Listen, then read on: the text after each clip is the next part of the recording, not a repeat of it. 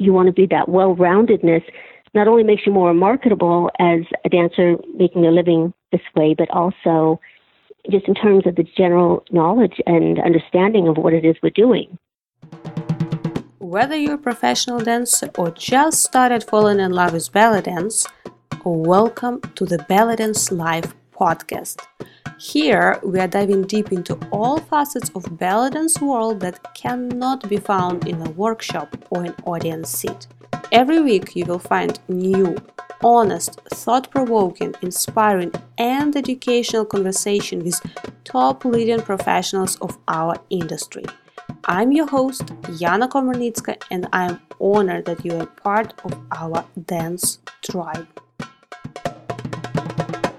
Gelina's BDE is excited to offer many training and performance opportunities to intermediate and professional level dancers.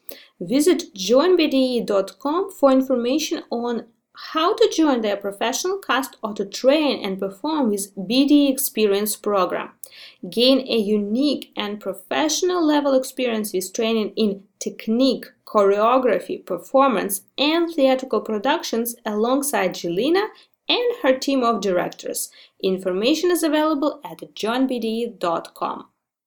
Happy holidays, everyone! I hope you had fun family celebrations and continue still having, because I know the holiday season is super busy with many parties, gatherings, and I hope you're also not forgetting to leave some time and space for you to rebalance in between and get some energy for yourself, but in general using this charming time to boost your energy and to get your inspiration fired up for the entire next year for awesome adventures, great surprises, lots of smiles, laughs, hopefully lots of dancing, and of course lots of successes.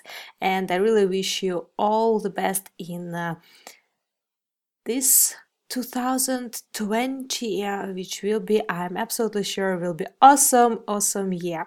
Also, these last days of 2019, I have very important for me news and updates that I would like to share with you.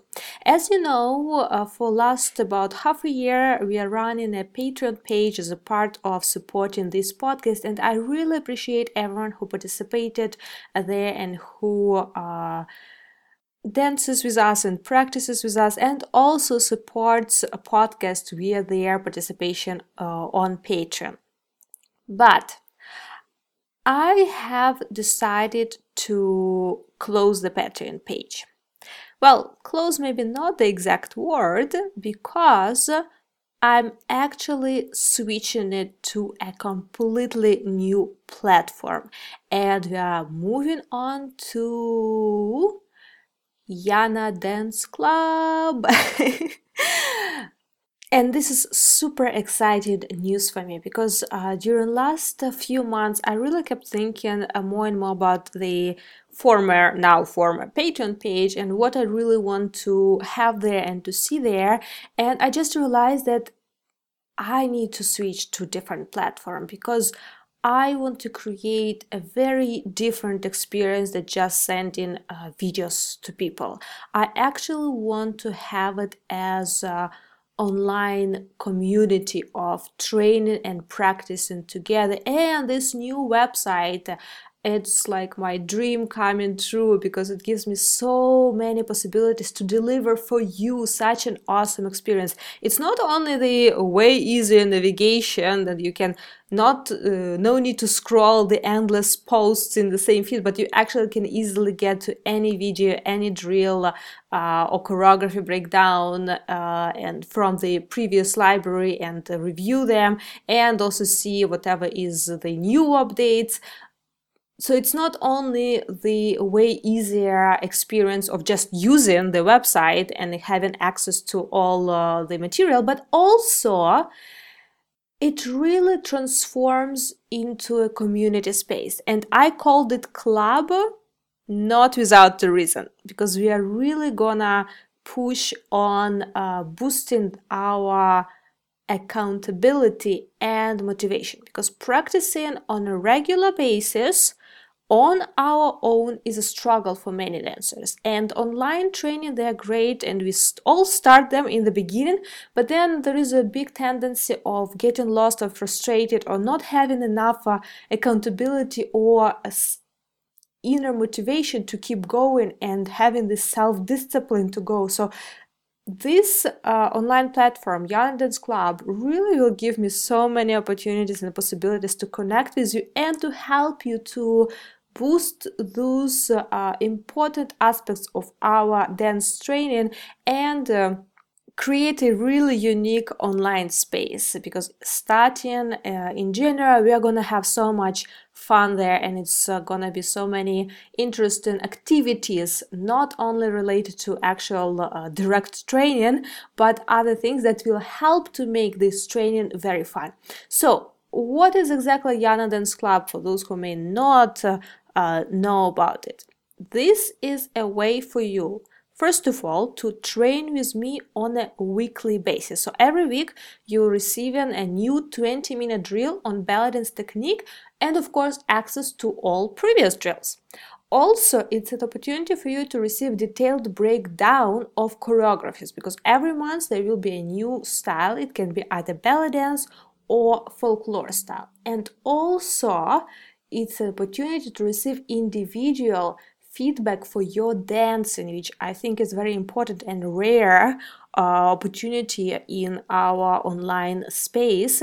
And basically it means that you send me a video of your dancing, either performance or training, work in progress, your choreography, or you're learning someone else's choreography, whatever you're working on, and I send you my video with my recommendations. So I video record my feedback while I'm watching your video, giving you some suggestions and tips, and I send you back this video. On top of these three, let's say, more training and practical bonuses of Yana Dance Club, you also can follow suggested weekly plan for your training, which takes your headache and frustration away on how to approach your own practice when you don't have a teacher right in front of you and you just want to practice, but you don't know the schedule or how much time it may take, or what exactly should I do, or find that motivation to do, because there are going to be some extra bonuses for those who actually follow those suggested weekly plans, on top of results they actually will see. But also it's a great way, as I mentioned, to stay motivated to practice on a regular basis. And every month we will run different sort of mini challenges and mini contests that will make your practice fun, engaging, and also resultful and efficient. So we are not just going through drills, we actually see results from this training. And of course it's a beautiful way to connect to other like-minded dancers who are also fans of online training, and there will be a whole community member zone with different discussions, ways to reach out, find new friends, and also share our own achievements and wins, because I think we are really liking of celebrating even small wins of someone, I don't know, finally mastering that shimmy or maybe for someone winning competitions. So really a way to transform online training to a social experience, and I'm really excited about it, and I hope you will check it.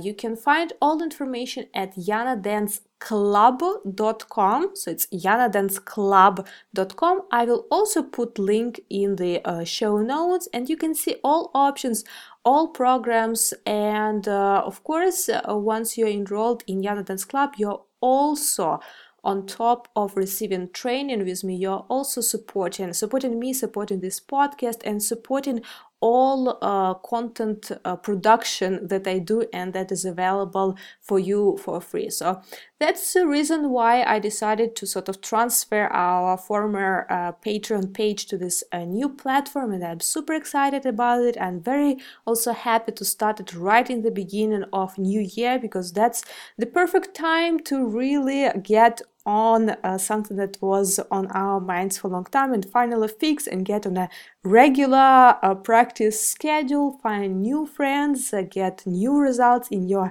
technique and training, and support your favorite projects with it on top. Well, I hope you are excited to check Yana Dance Club, but I also am sure you're very excited about our today's guest, Heredia from Las Vegas, and she is someone who will share with you some treasure tips, especially for those who are interested in performing locally and having long-lasting and successful career, because this is something that Heredia can definitely share her experience and knowledge of being such a successful performer in such a competitive city as Las Vegas. But also she performed as a soloist not only in the United States but also in Canada, Barbados, Egypt and Switzerland. She danced at many top hotels and restaurants and clubs in Las Vegas, as well as she performed for Celine Dion's wedding. Also, a Blockbuster's premiere opening for The Mummy and Maxim magazine's parties in Las Vegas. She appeared in several TV spots on Discovery, Bravo, and the Travel Channel. And also, she has a very unique experience of starting at a very early age of 7, and she, in fact, is a second generation of ballet dancers. She's the daughter to Serene, also professional ballet dancer with a very successful career too. And I'm so happy we had a chance to connect and actually record this interview. And I know there will be so many useful tips and suggestions for you that I almost suggest you get some notebook or piece of paper close by, because you probably will want to take some notes. On this note, let's dive right into this interview. Hello, dear Heredia, and thank you so much for joining us today on the podcast and finding time to talk and share your dance experience. I'm so excited to talk about your dance story today. Well, thank you for having me. I know that you started ballet dance and you were infused into professional ballet dance world right from the very early age, like around 6 or 7. You already got your inspiration to possibly be a ballet dancer in the future. But can you please tell us this story and how ballet dance entered your life? Yes, I was 7 years old, and my mom was studying belly dance. And, I didn't quite connect right away with, the adult doing it. But what happened was that there was a girl in my class danced at Talent Day at school, and she was also in belly dance. And seeing her dance, at my age, it connected like, oh, now I get it, because sometimes, your parents do things and you don't necessarily, understand why they're doing it or pay attention to it. But, when I saw her do it, then I was like, oh, now I get it. And so I told my parents that I wanted to also be taken to the classes. And my mom was studying under Marlisa at the time. And so they took me to class and, I stuck with it. I loved it right from the get-go. So your mother at that time was just starting, or she was already performing and being a professional dancer too? She was studying, and then shortly after she became professional, much earlier than I did. I was just in the child class, but she became professional and danced with the troupe and did a lot of performances in Las Vegas and in nightclubs and restaurants. And at times, as I got older and when I started working professionally, she and I would perform together at some of the same locations. And that was, that was nice. So that was always nice to share the stage.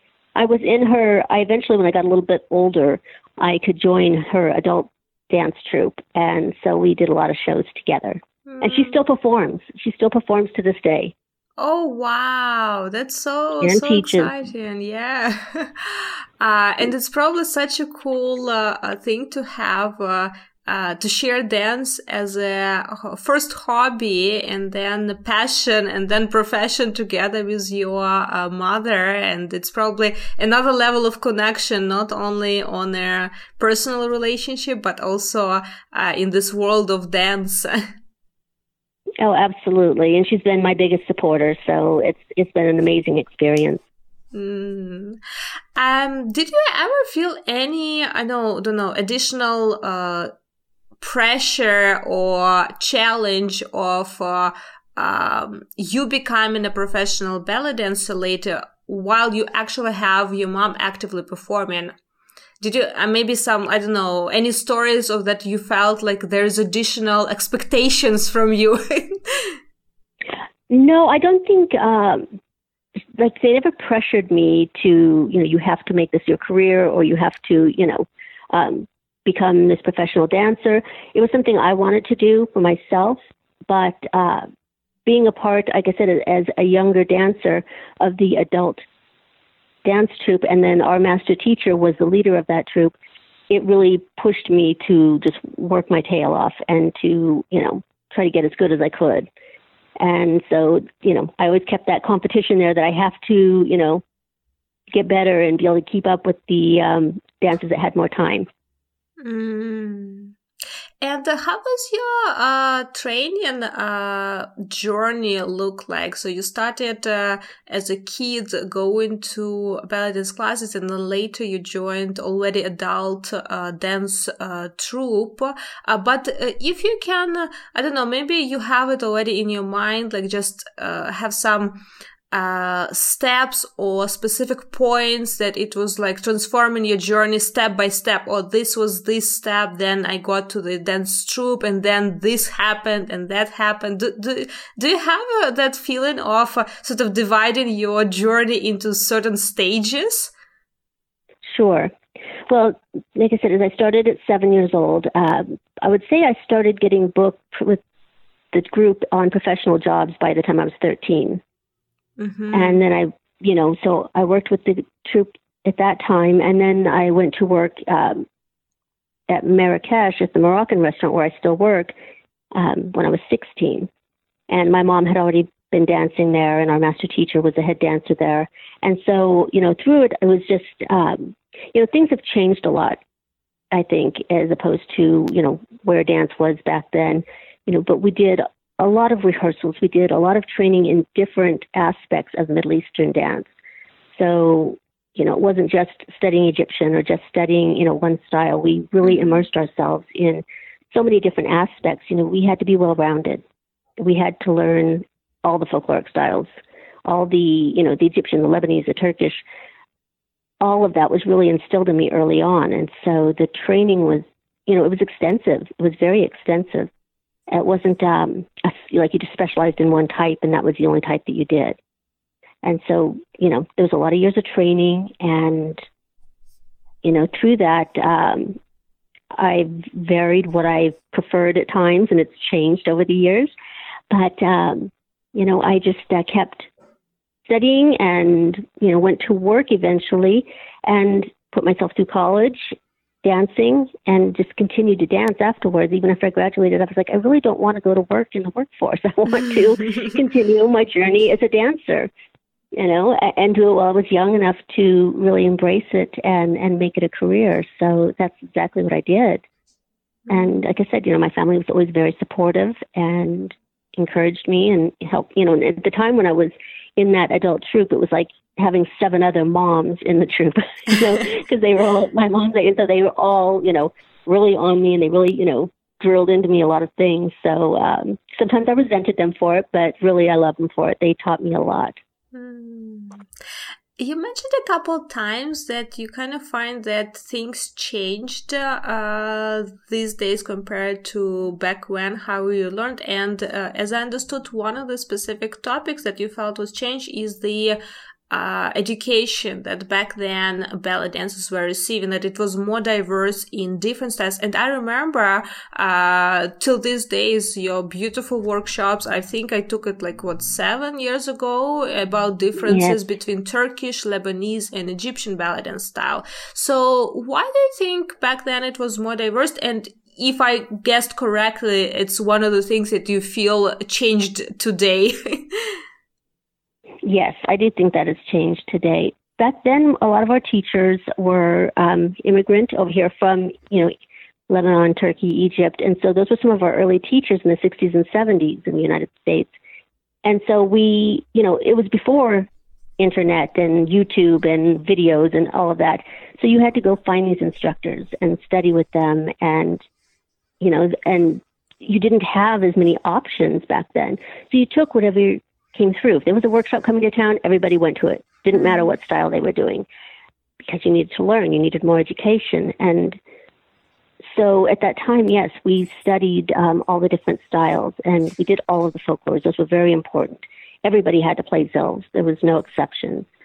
So there was definitely a more well-roundedness, which I think is very crucial, because as non-Arab dancers, it's important to be able to make yourself more marketable. If a Turkish family wants to hire you, it's important to be able to dance some of their dances. Or if an Egyptian or people that are Persian want to hire you, it's important to know some aspects of Persian dance. You see what I'm saying? Mm-hmm. So you want to be that well-roundedness. Not only makes you more marketable as a dancer making a living this way, but also just in terms of the general knowledge and understanding of what it is we're doing, which is something I've always taken very personal, because as a non-Arab, it's very important that I'm representing somebody else's culture. I'm, well-versed in what I'm doing and understanding it. I just feel that's a big responsibility, and not to say, well, this is good enough, or this is just, a little bit of information I have, and I'm just going to throw it out there and see, So that education was very important, and that was drilled into me early on. And also the things that changed was the music as well. Back then, we danced to live bands all the time, and we didn't have CD players, that kind of thing. And so, with live musicians, you just got a better understanding of the music, and you might have a band that had different musicians from different countries, and they all come together, and so you'd have little bits of this one in there and that one, and so you got a better education of the music as well. And that also changes the dance, is dancing with a live band. There's just a passion and a connection with live musicians that you're not going to get off of a CD, you see.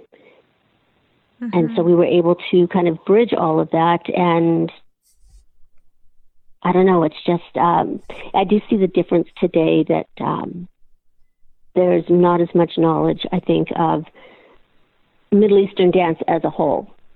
We definitely focus more on Egypt, and but there are a lot of other countries that also contribute to this art form. And so I think it's important you don't have to love it, is what I would tell my students. You don't have to love all of it, but it's important to know what it is and how to do it and understand it. That way you have that, that basis.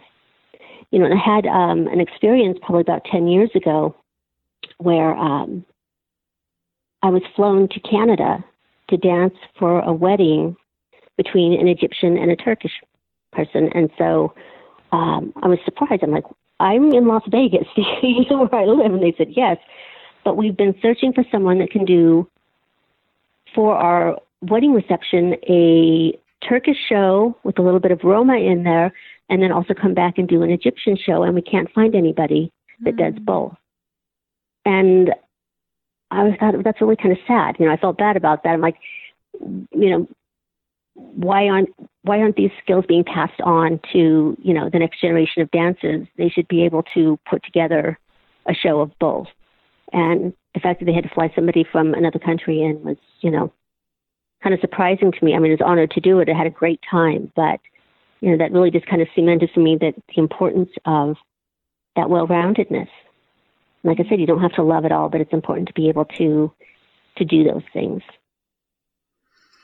Oh my God, I'm just sitting here and nodding in my head, yes, all this time. And it's a great reminder for all dancers that we need to learn not only the styles that we feel drawn to or prefer to, but we need to learn even those that we may not quite like in the beginning, but I'm sure eventually falling in love the more we discover about them. But it's definitely true, because I'm just remembering even my own experience of living in Toronto. Then there are so many immigrants from so many different countries, and you always have this cross-cultural weddings, Egyptian, Persian, Turkish, then suddenly Greek, and then this ability to accommodate. It's really this is, I felt, was one of my saviors, and the key point of actually being able to survive as a full-time dancer there. But I'm really curious to ask you one question, because whenever we talk to our previous guests on interview, whenever I ask this question, I had a situation that people were more into one specific style. So whenever I was asking, okay, what would be the main key differences between, let's say, Egyptian style and Turkish style, or Egyptian and Lebanese style, it was always towards one sort of directing style. But you have a unique experience that you basically educated yourself as a really equally in all different styles. And I'm really curious if you can give briefly some key points. What would be the feature characteristics, let's say, about Egyptian, Turkish, and Lebanese? Because for many dancers who are just in the beginning of their journey, we have so much more focus today on Egyptian style that other styles, sometimes it's even difficult to find a really reliable information. And they all keep hearing, there are all these different styles, but people may not even know or realize or understand, okay, but what's really the difference? So if you can just I know it's a huge topic, but in your mind, what do you feel the key differences in the style and approach of these different, let's say, styles of belly dance? Well, I had a veteran dancer once tell me that the better the dancer is, the less differences you will see between the styles. And I thought that was very interesting because we do share basically the same movement groups, if you think about it. But a lot of times it is simply the execution of it, muscle group usage. As we know, Egyptians use more core movements and have almost that where they pull their movements from core, whereas, say, in Turkish or Lebanese, you might have more of an external muscle group that has, where your lifts or drops are just driven a little bit differently as far as body mechanics. Mm-hmm. The music is going to have a huge difference. I mean, each of those cultures has their own style of music, their own folkloric backgrounds that makes its way into the Oriental dance. Basically everything came from the folkloric dances and ended up in our Oriental vocabulary. So you're going to see those variations where in Turkish you're going to have, you always hear about the 9/8 rhythms and the different rhythms that they use. And, they use their floor work. They have different, just different things that you wouldn't see in an Egyptian dance. Not that they don't cross over at times, but, each group has their own that they pull from their culture. So I think the music has differences. And not that they don't all dance to each other's music as well. So, that can also be confusing to students when they're watching a Turkish dancer and she's dancing to Egyptian and they're like, what's going on? Mm-hmm. And, that's part of this melting process. But, like I said, the Egyptian have more of that core-driven movement. And Lebanese, I always refer to Lebanese more as the ballroom of Oriental dance because they just have such beautiful travel steps and bigger arm movements. And, their movements aren't as tight and layered as you'll see with, say, an Egyptian dancer, and Turkish goes more into, it can be a little earthier feeling. And like I said, the aspect of, they use the floor work and they use zills a lot in Turkish dance, or at least they did. That has also changed in the dance for all cultures across. I'm seeing in Egyptian, all of them have cut back on their use of the zills. So that's something that is changing over time. Mm-hmm. But really, like I said, the movement is the same for the most part, but a lot of times it's going to be execution. And then they will, of course, have signature pieces that are from their culture. and that they will put into their dance. I believe you have some not instructional but demo videos on YouTube, because I remember for me it was really helpful, and I saw them to clarify like really the feel and difference, especially I remember right now in my mind about Turkish belly dance style. Are they still available on YouTube? Do you know what I'm talking about? Yes, yes. And those are actually video clips, because I have an instructional video on the 3 different styles and combinations that you can use in each one. So I have a DVD that is out, and so when you see those clips on YouTube, that's where those are from. Oh, it's and where can dancers find the actual full DVD? Is it available for online purchase anywhere for people? Yes, on my website, aradialv.com. That's awesome. It was definitely set up in a shooting area, but I didn't realize, maybe I didn't pay attention back then to the description, that it's a part of a bigger DVD. But I remember it was a lot inspired and reminded me the workshop that I already mentioned I attended by you. So it was really connecting, and it was a very clear difference between style. You can really get it from. So I'm really happy that actually it's a part of the whole DVD, and I'll make sure there are links in the show notes. So for everyone who is listening now and who is interested to discover more, you can just go to show notes, and there will be a link to the website there. You can see the DVD, purchase the DVD. Wonderful. That's great. I'm also curious to know your opinion about such term as American cabaret style. Because I'm sure in your career you probably even performed in this style, but there are many discussions these days, can be American ballet dance style or Russian ballet dance style or anything like that. But sure. American cabaret style has a very specific meaning of it, because it's not exactly this style, it's kind of a set, isn't it? Well, the American cabaret style, to me, when I hear that, and when I see what people, when I see videos, this is what they're referring to, it really, to me, is just the style of dance we learned back in the 60s and 70s, which had a heavier Turkish base to it. And for a long time, I always go, well, that's just Turkish that they're talking about. What do they mean, American cabaret style? But, that's, it could be that it's just the American take on that style. But yes, also the 7-part set show was also discussed as a possibility. And I've never really used American cabaret. That doesn't really make sense to me. It was just,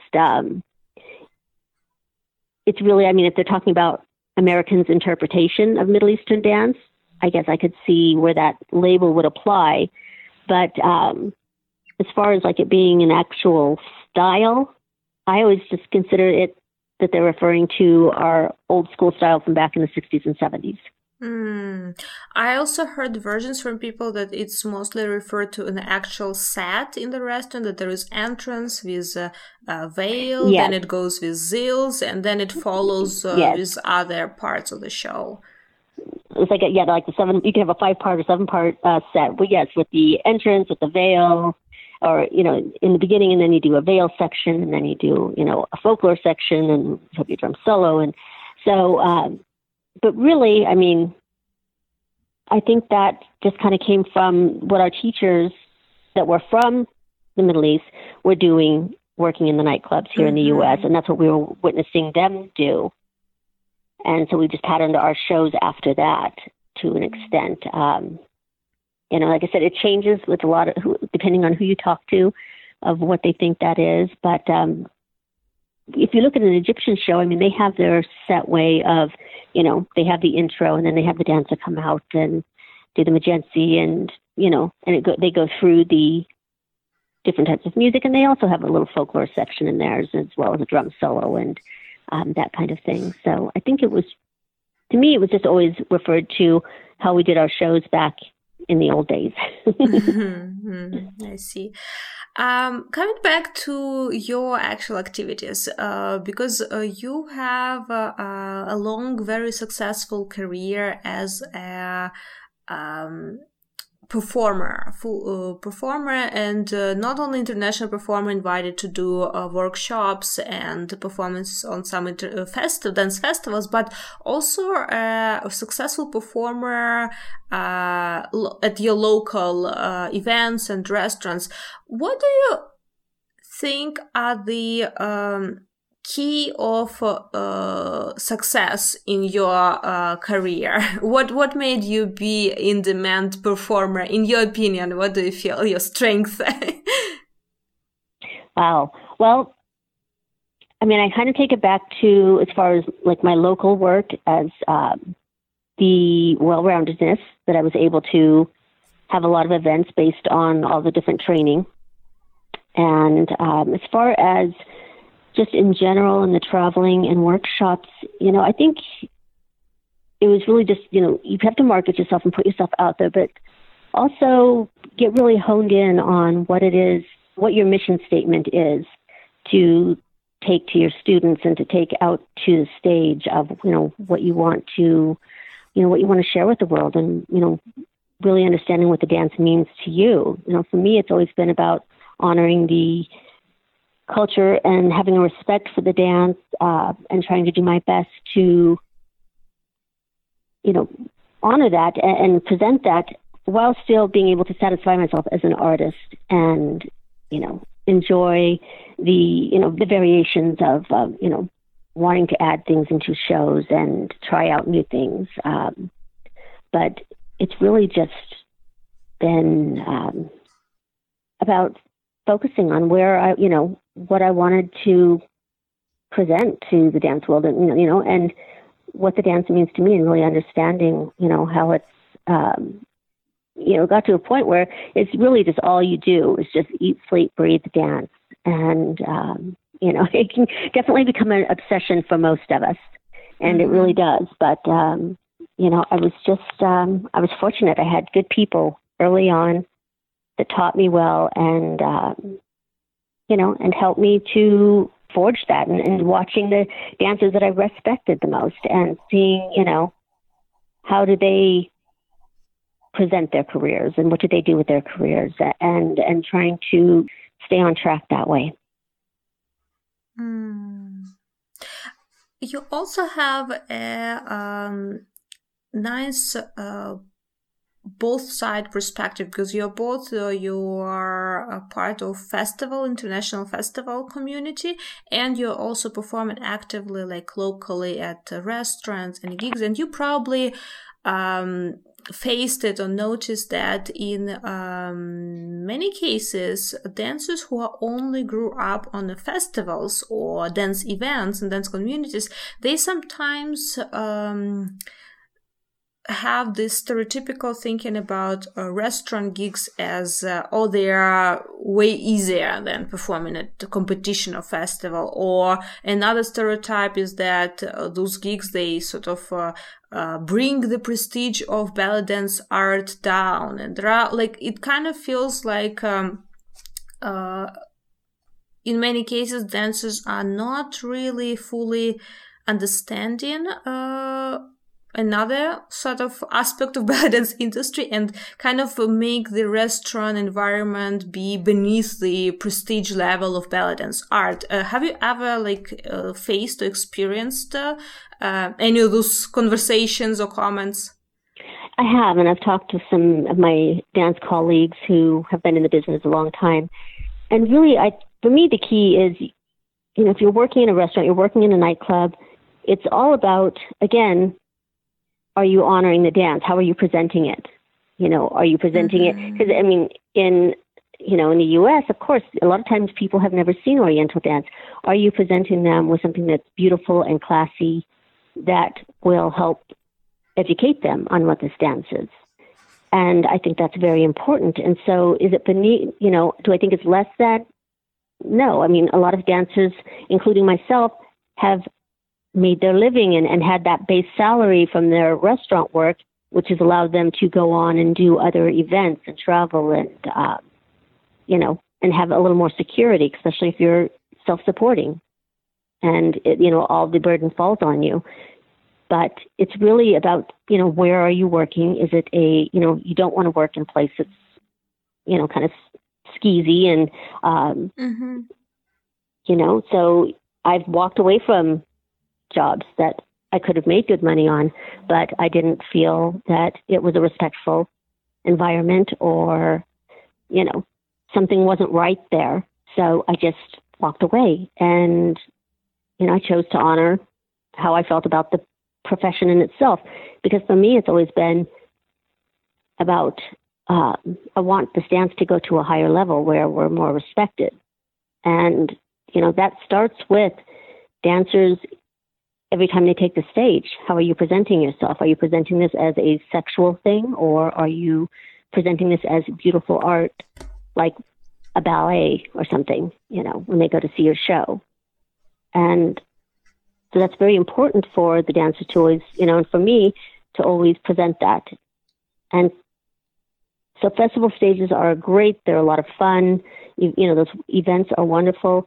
But then there's, the dancers also have to support themselves too. And so there's absolutely nothing wrong with working in a restaurant or nightclub environment as long as the integrity is always there. You can do anything as long as you keep the integrity of, your dance and what you're presenting to your people. I also kind of feel that restaurants and nightclubs are the easiest way for us as dancers to reach the general audience. And if you actually care about spreading awareness and popularizing these dance styles, that's basically the places. And it would be very sad if all professional dancers decide that, it's not worth performing at restaurants. Then what's the general public will be left with? It will only that's the place there people would go just because they want to go, not necessarily for dance show. And compare it to the ballet dance festival, it's very unlikely that a regular person who has no connections to ballet dance suddenly decides, let me take a look, where are any ballet dance concerts going on right now? Of course. Yeah, they're going to go to the Moroccan restaurant that has a dancer, and that's going to be their introduction to it. So yes, we do reach a lot more people, and so it is important that we have, well-trained professional dancers that, like I said, are doing our art form justice and the culture in itself justice. Because yes, the restaurant's just filled with new dancers that don't know because they don't have enough experience to know what's right and what's wrong and, where the ethics lie in the art form. Then yeah, you can send a lot of bad messages to the general public, which reflects, and we always hear those references to us being like exotic dancers. And that always just makes my skin crawl. And I'm like, we are not, that is not what we are doing here. Oh, my goodness, I've been tempted to stop and lecture people in the middle of a show when I hear a comment of something. And I'm like, wow, the ignorance to what we're doing, And so, yeah, you're educating people every time you take the stage. And I think that's, that's huge. That's hugely important. Yeah, I just had one memory when you mentioned about exotic, being described as an exotic dancer. I just remember one occasion I was performing in Toronto at one sort of fundraising event, and it was all just Canadians. It actually was female event. It was they did Moroccan style night, Moroccan themed night, only female, and everyone was literally Canadian, like no immigrants from anywhere. And there was one lady who was passing through the hall while I was waiting. I was just about to enter the stage. So I was already in my costume, just waiting to literally hear the music and go in. And they all, as participants, they all were wearing galabeas. So I remember her passing through the hall, looking at me, and she's like, "Oh, wow, that looks so exotic," basically referring to my costume.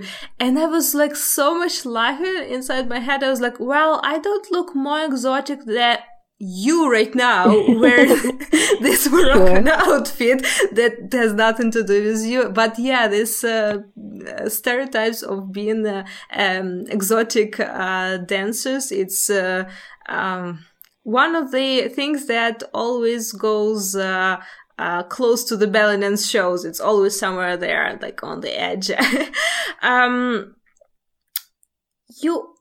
By the way, also very curious, your opinion. How do you think, how much importance play the appearance of dancer in the successful career as a performer?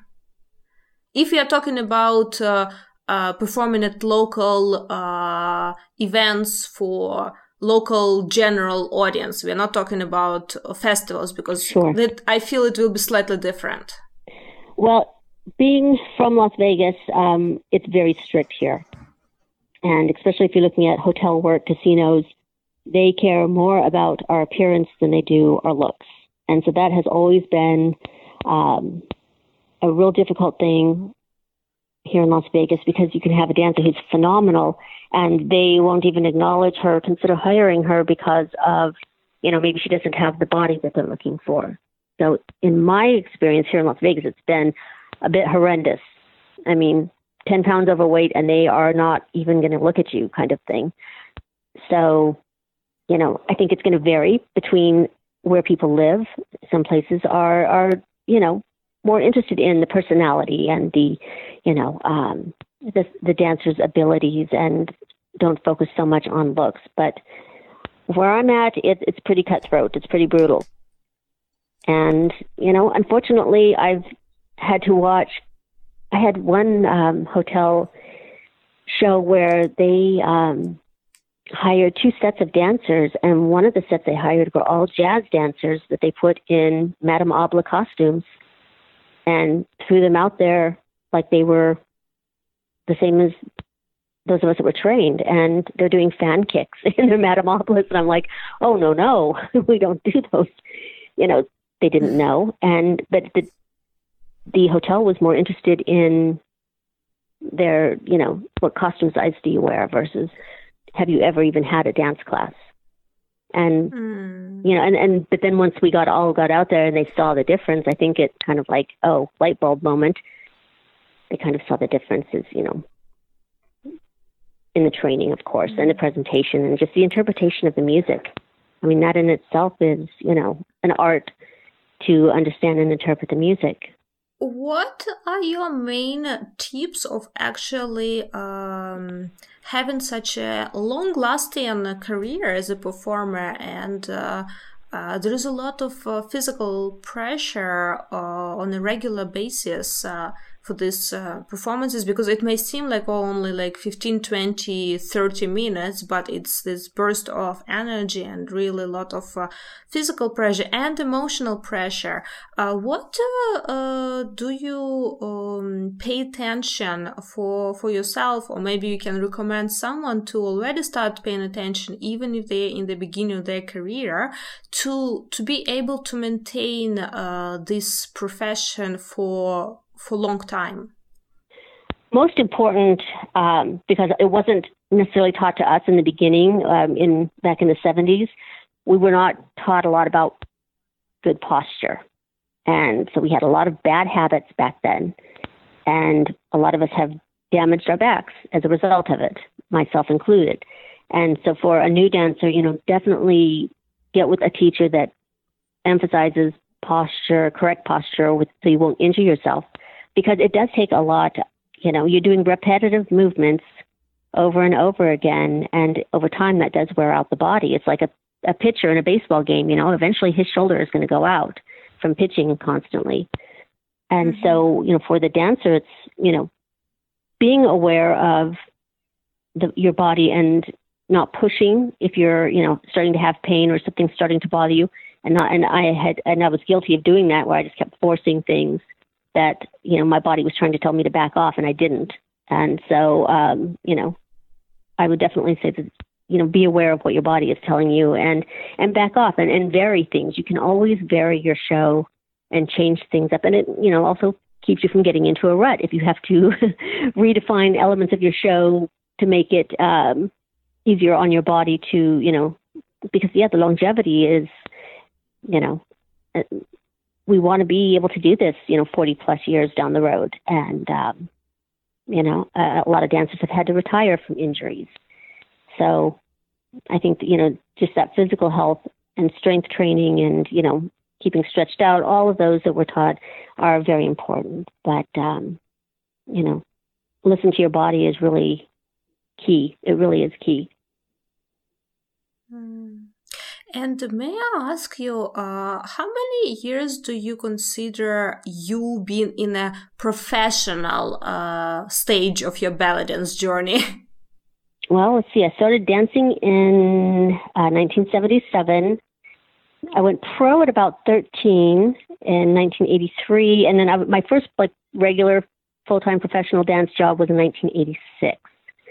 So, that was 33 years ago, but I've been dancing 42 years. Wow. So that's definitely a long time.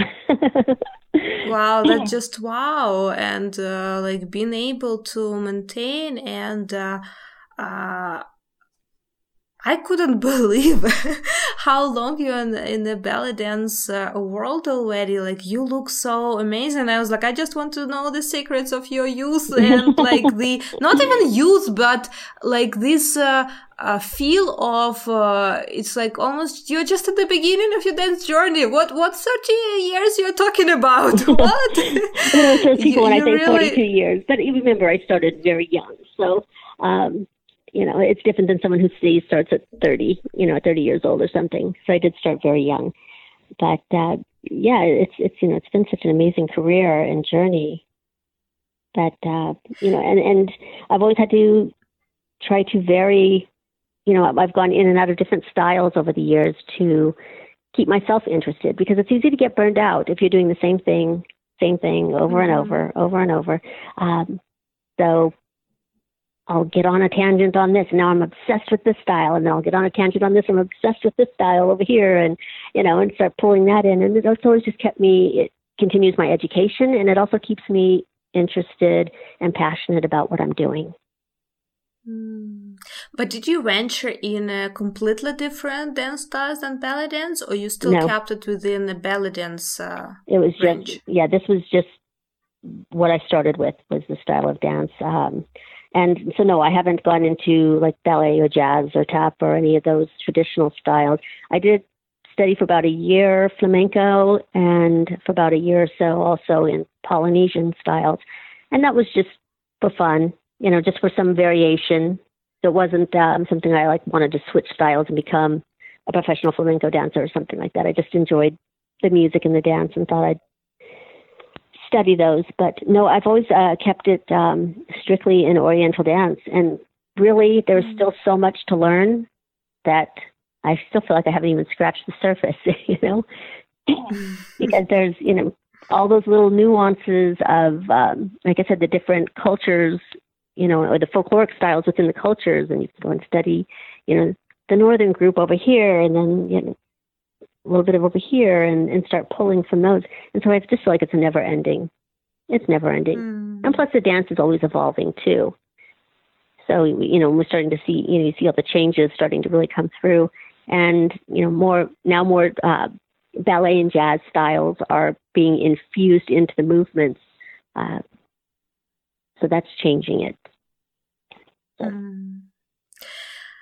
Well, exciting to see your further stages and developments and dance explorations. It's gonna be really, really exciting to follow your dance journey. Yes, thank you.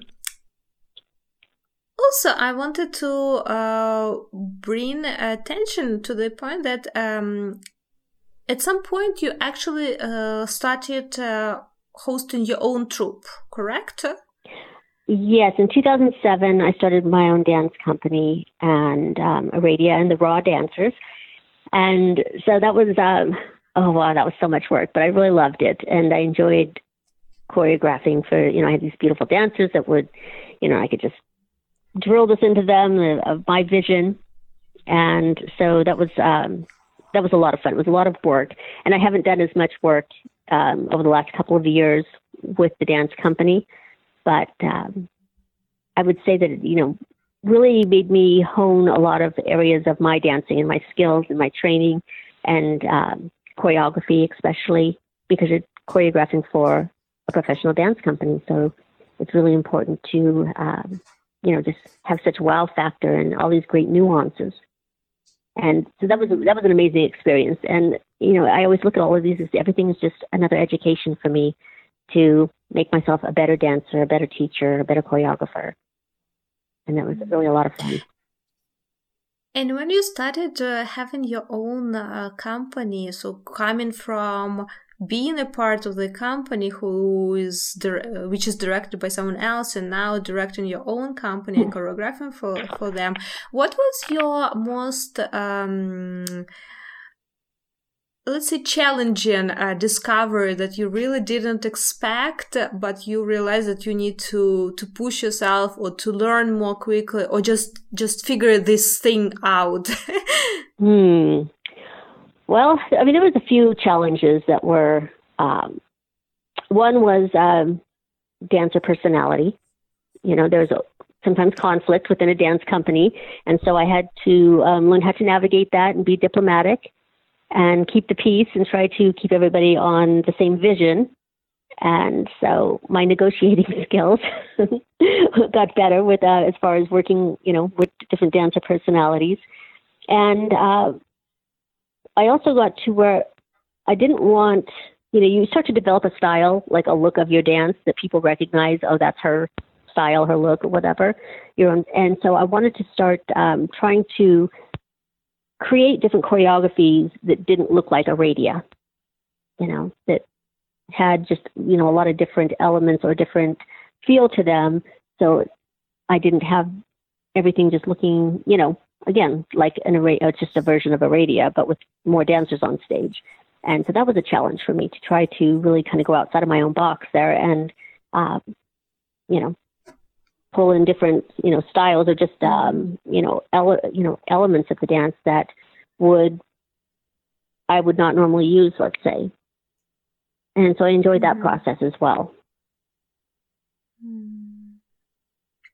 Well, I always have so much respect to people who are brave enough to start companies and put other people together and organize it. That was, for me, it was a scary thing for so many years, and I never really stepped to the point like, okay, maybe it's time to not only like widen a little bit your individual performances to a group of people, to a company, but I never did because I was like, I'm just terrified about dealing with all those logistics and different people and relying on different schedules and everything, all that.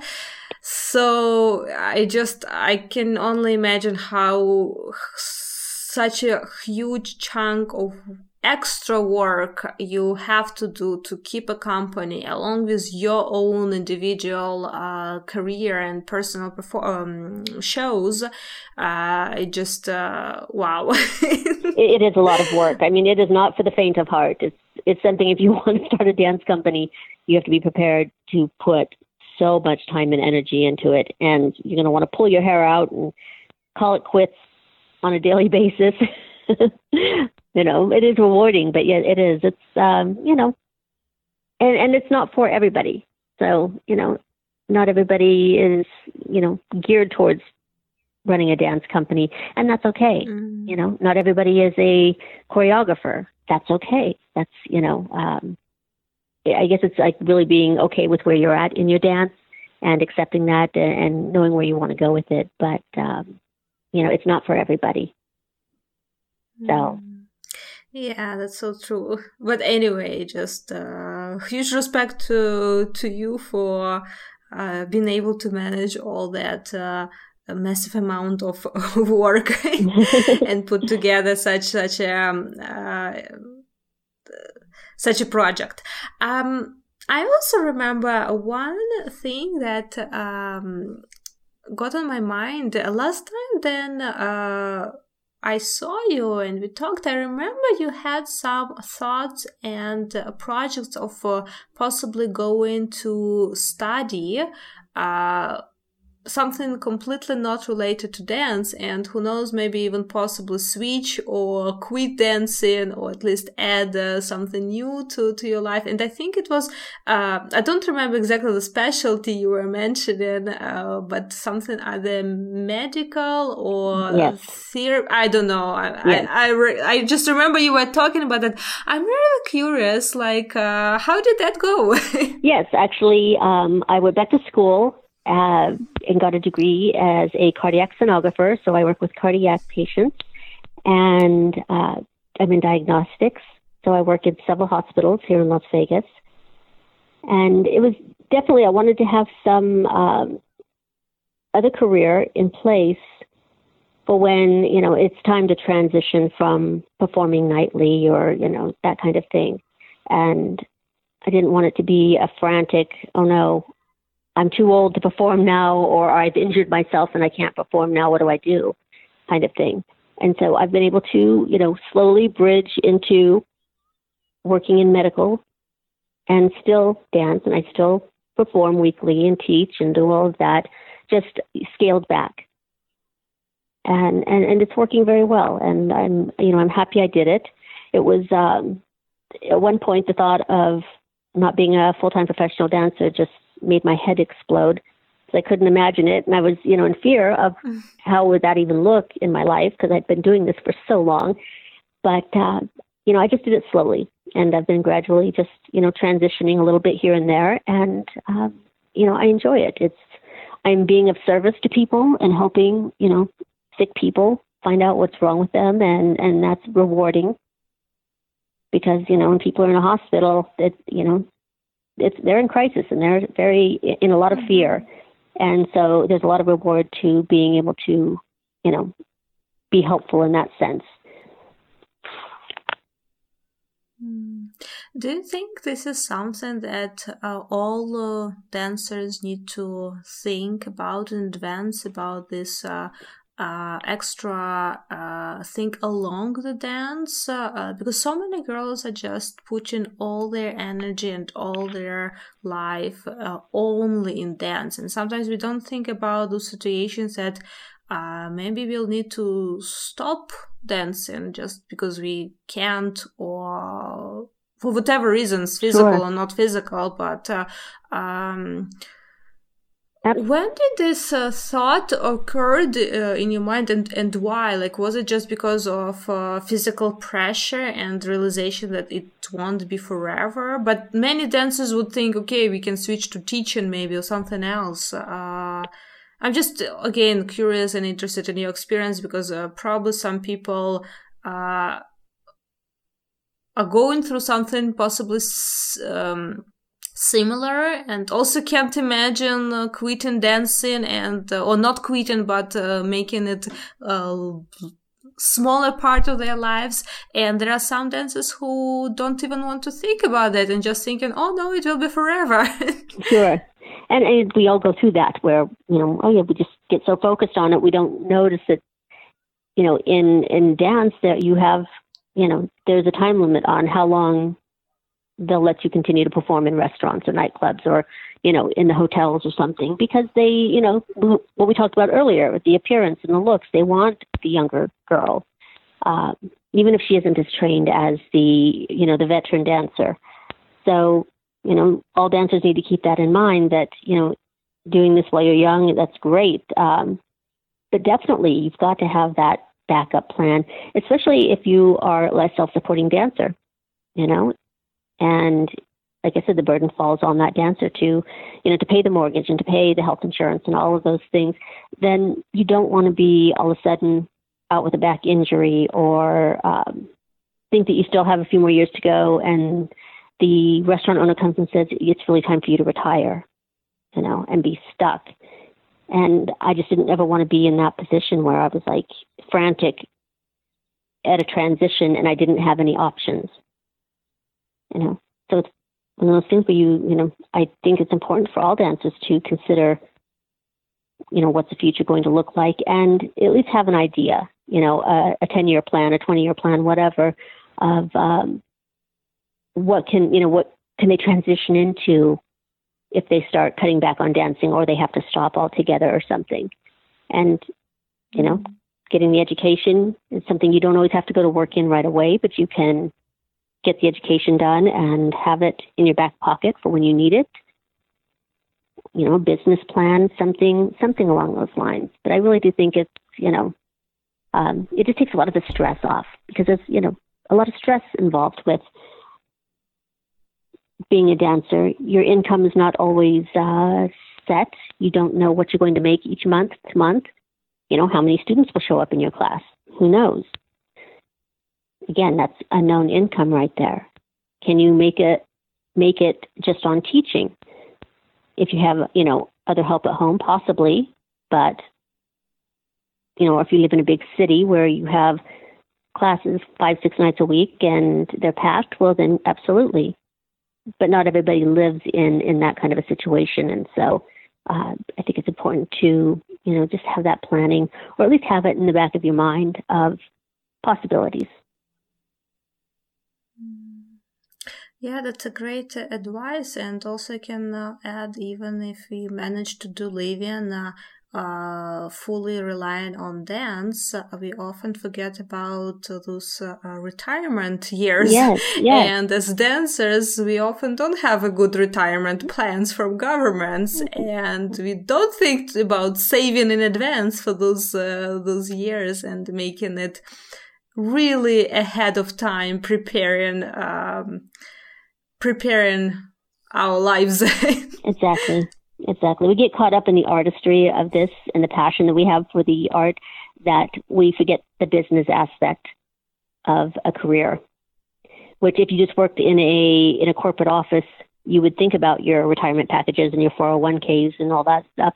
But because we don't work in that traditional environment, I think we tend to not remember that those are important aspects of of a profession as well. So some kind of investment process or something for, like you said, your retirement years. Yeah, and also because you mentioned that the income of dancers are so undefined from month to month that we sometimes we're just trying to survive that month after month. Absolutely. Not thinking about putting aside. Well, in any case, it is extremely inspiring to see successful careers of yours and your mom, and such a long-lasting careers, and you still dancing and performing and putting together gorgeous shows, and I'm absolutely sure that your audience absolutely loves you, and you have a lot of people who come to your shows on a regular basis specifically to see you. So this is very inspiring to see, and to also understand that yes, as dancers we all have retirement age, but at the same time we are in a way better situation than, for instance, ballet dancers. That they retire almost after 10, 15 years of graduation from ballet academy. Yes. And it's already retirement age for them. Yes, we definitely have a longer career.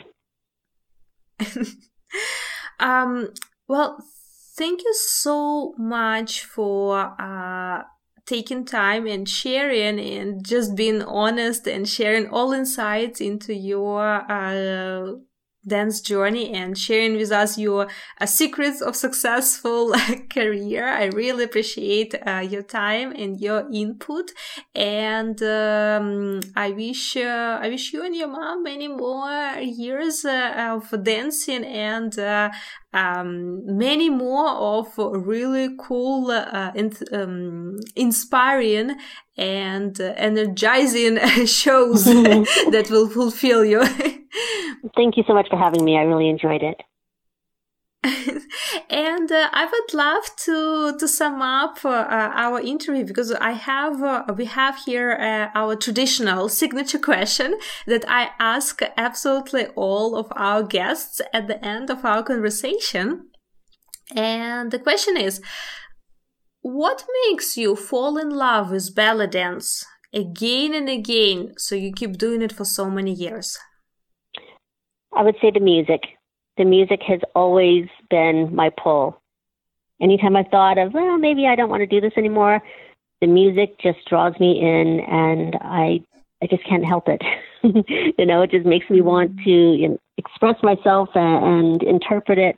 We get to show people what music looks like. They can hear it, but we show them what music looks like. And so that has always been what's kept me so involved. That's it for today, guys. But before you go away, don't forget to screenshot this episode and share it with your friends. And if you post it on social media, please tag me and our guest, because we love seeing who is listening to the podcast. Thanks for being with us, and I'll see you next week. Same time, same place.